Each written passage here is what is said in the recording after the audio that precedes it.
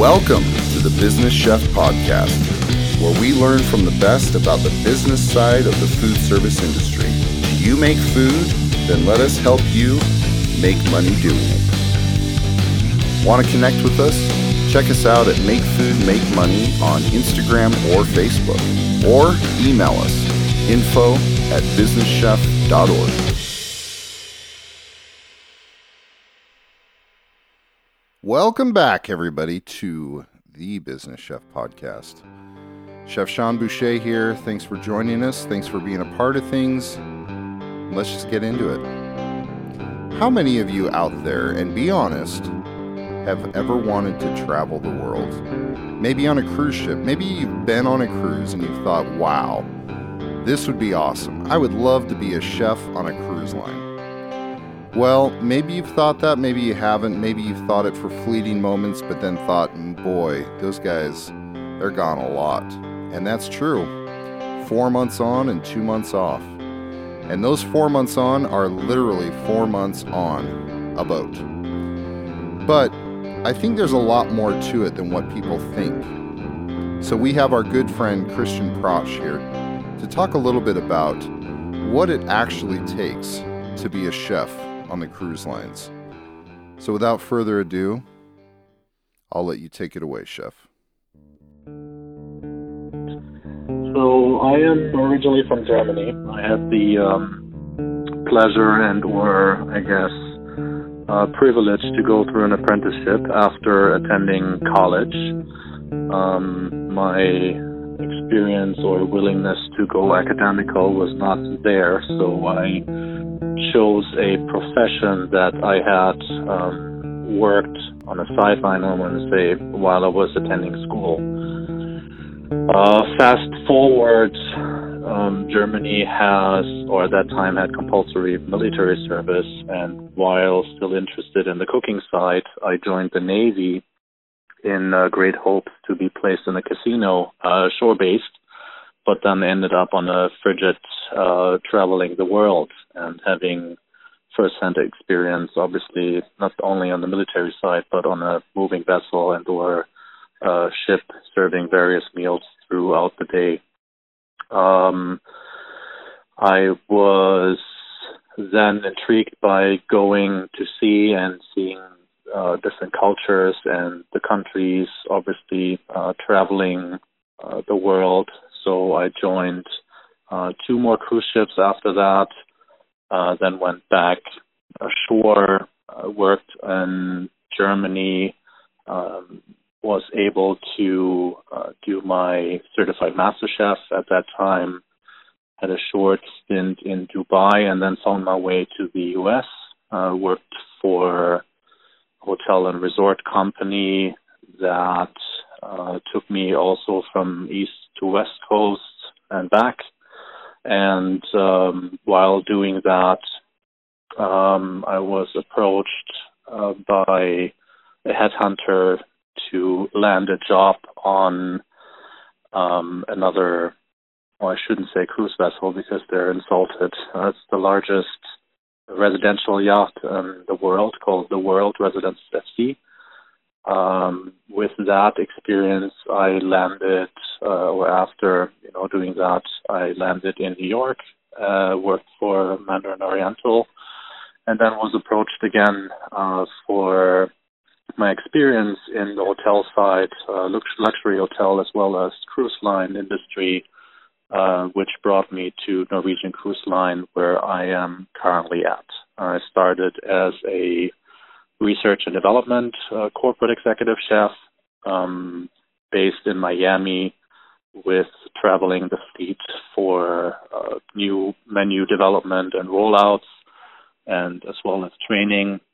And then most recently, beginning of this year, took responsibility for the entire culinary operation, ship side, still based in Miami, which oversees all aspects for the culinary operation.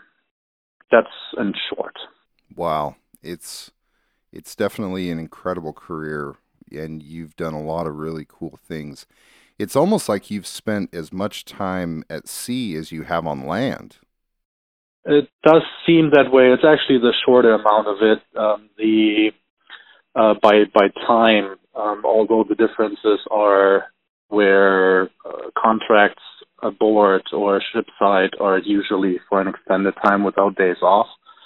So in management positions, it's quite common or regular that you have 4 months on, 2 months off contracts, which pretty much is exactly what it is. So you work 4 months straight on the ship and then have 2 months off and won't be bothered. So let me ask you this then. So if somebody comes to you and they say, Chef, I love what you do. I love the thought of going out and being on the sea, and I really want to get into this industry. I want to break in. I want to work on the sea. I want to work on ships. What can they expect? I mean, what does life look like once you're out there? That's an excellent question, and obviously having gone through it, there are not too subtle differences between a cruise ship and a cruise ship, and especially nowadays and in the not too distant future, where smaller ships are built for purpose of reaching destinations that others don't go. You always see in the news bigger, better, and the next record will be broken. But the trend seems to go, or there's definitely a niche and interest for more exploration type of journeys where guests are interested to go somewhere to see places they haven't been to before. In terms of the working side, as a chef, I can only highly recommend, obviously, for somebody that is interested in doing it to not second guess and or try to find out too much about it.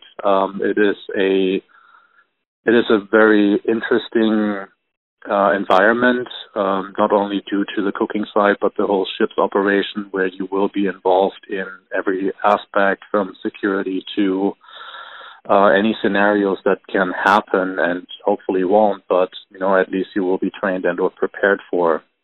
I have been incredibly stereotyped for large cruise ships.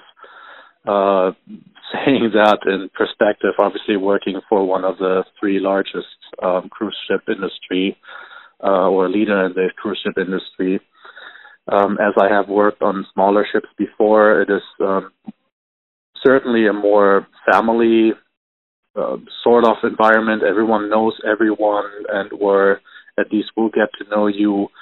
The one fact that we cannot leave out is you don't have really the choice to go ashore to the movies and meet your friends that you have for long term, but you're sort of, for the lack of a better term, forced to obviously get along with whom you're working with. So having said that, and to answer your question, I could probably go on and on and on and on.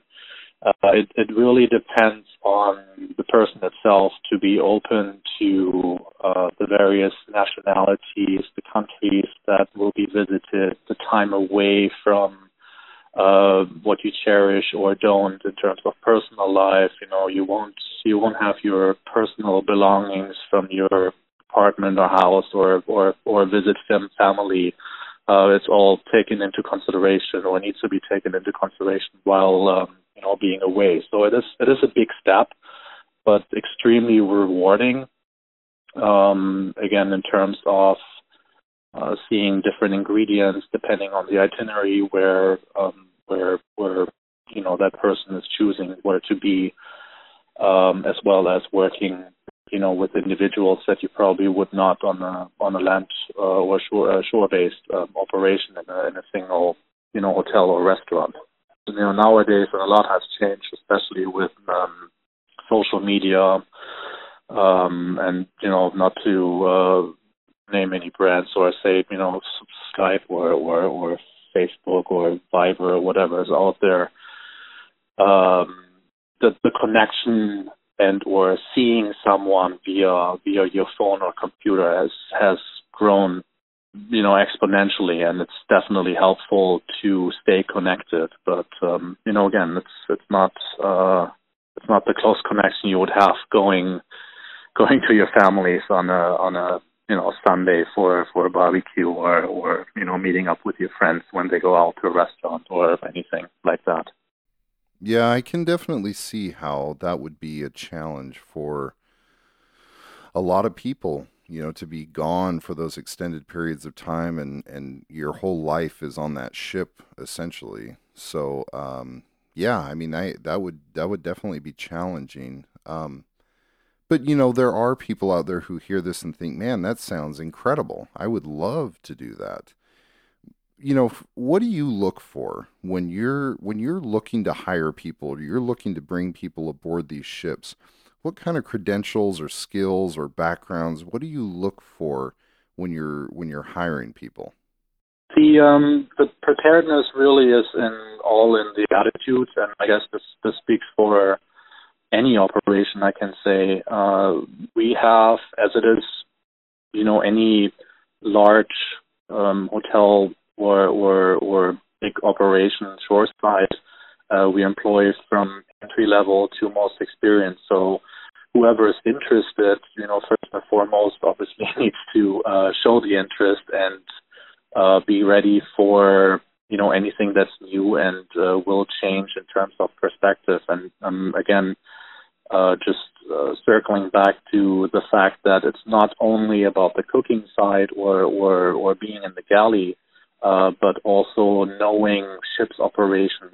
It has a different standard for cleanliness, and I'm not saying better or worse for one matter, but it is certainly different.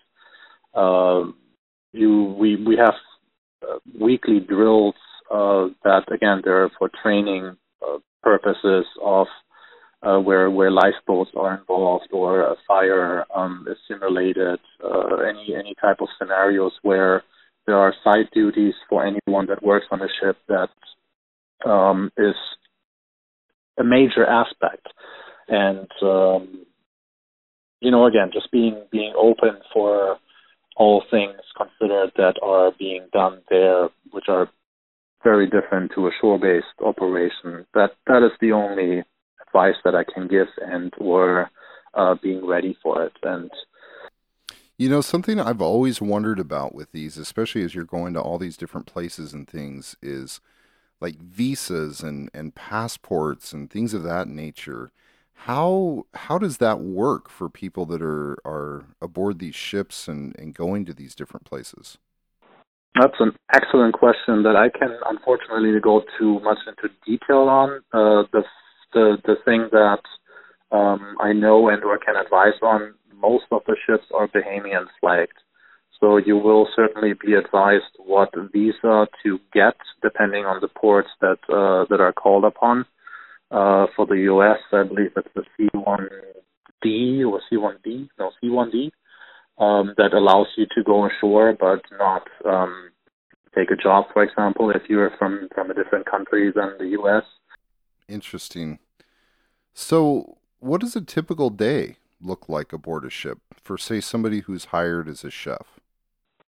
So a typical day is broken down in 10 hours that don't necessarily need to be in one stretch, and will be broken down in break and meal periods. There are, great regulations and or systems in place to not go into overtime, and if then, it will only happen once, but certainly not twice. Regulated by the captain and the various institutions that oversee that. You, depending on your assignment, if it's a complimentary restaurant, you would work in the main galley, or a specialty restaurant or signature restaurant, depends on who you ask and what it will be called. There are different opening times and or where guests will have access. It's can start as early in the morning as 6 a.m. and you work the breakfast shift, then you have off and you come back in the evening, or you have an assignment to do omelets, for example, and work in the buffet area, and then work for the lunch hour in a different restaurant and then for the evening hour in another restaurant. So it really varies depending on experience and assignment, and obviously with that your responsibility grows, or as the individual would like to grow and take on additional responsibility or assignment. Awesome. So, Chef, I'm gonna switch gears here for a second because I want to talk a little bit about something that is kind of on my mind. But you are probably one of the more accomplished chefs that I've run into. I've met. You're a certified master chef, so you're part of an elite group right there. You are. You've had some incredible properties that you've managed and been a part of. You're feeding a clientele on these cruise ships that, dining is such a big part of cruises and something that people talk about and seek after. And, it's a really big deal. It's a big deal, especially in the settings that you're in. So I'm curious, what advice do you give to people who are either just coming into this business or maybe want to improve their career a little bit? What advice do you give to those people? Because I think you've probably got some gems that we could really learn from.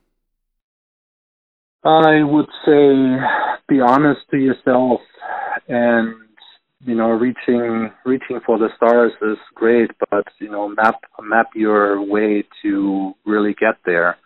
And not to speak too much in analogies, but reaching for the stars seemed very appropriate in two ways. Whether it be Michelin stars or the far, which is a far reach for most of us chefs, but it's really the determination. Your own evaluation, and that's what I mean with being honest to yourself. Your own evaluation of what you're willing to sacrifice to go where you want to be. It all seems, and you see it a lot, especially through media, and again, social media has brought it up tremendously, where you see a lot of successes, and we have a lot of great chefs out there that have come a long way, but very few see the hard work that's put in and how they actually got there. I saw a very interesting quote that very much relates that, if someone's carrying a weight and it might look easy, you don't really know how heavy it actually is. So going through all that, just be on the lookout and commit, whether it's a sacrifice or not, and don't blame anyone else but yourself, how you get there and where you want to be. Great advice. Advice that, man, I wish I had heard earlier on in my career, and that I wish I had heeded maybe a little bit better throughout my career. I think being true to yourself, there's a power and a magic in that, and the sooner you learn that lesson, the quicker some of those successes and things that you're seeking for will truly come. So, Chef, another important question. If anybody hears this and is interested in learning more about you or connecting with you, what's the best way to do that? So I'm really open to anyone that is interested. They can reach out to me via LinkedIn, find my profile under my name. There is no second that works in the cruise line industry with my name. So feel free to reach out. Otherwise, the easiest is to, and if that person has already made the decision to apply and or get more interest or have interest and get more information, then go on the career website of the cruise line and apply for a job that you see fit and or have credentials for, and everything else will be handled from there. Guys and gals, there are a few jobs out there that are probably as demanding or as rewarding as those in the cruise industry, whether it's a big ship or small ship. Time away is time away, and it can be challenging. But I know this might not be for everyone, but I know that there are people out there who need this. I know that there are people out there who would love an opportunity like this and just don't know where to start. So I would highly, highly recommend that you reach out to Chef Prosh, because he is a great person to connect with, if anything else.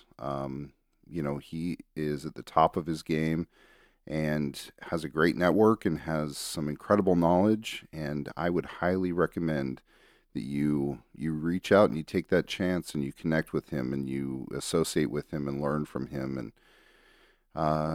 possibly look into the opportunities, because you just never know. If you're somebody who's kind of on the fence and not sure what you're going to do next, or not sure which way you want to start out, well, this is another option. So you never close out on options. You never burn bridges. You never say never. Anyway, appreciate you guys being with us again this week.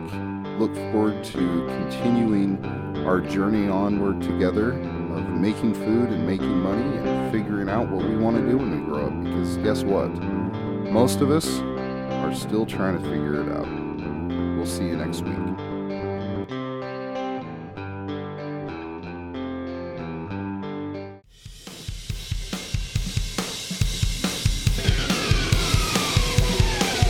Hey, thanks for sticking around. Be sure to share this podcast with your friends, family, co-workers, or anyone who's interested in making food and money. And when you get a second, give us a review. It really helps us get the word out, as well as letting us know how we're doing. Want to connect with us? Check us out at Make Food Make Money on Instagram or Facebook. Or email us, info@businesschef.org.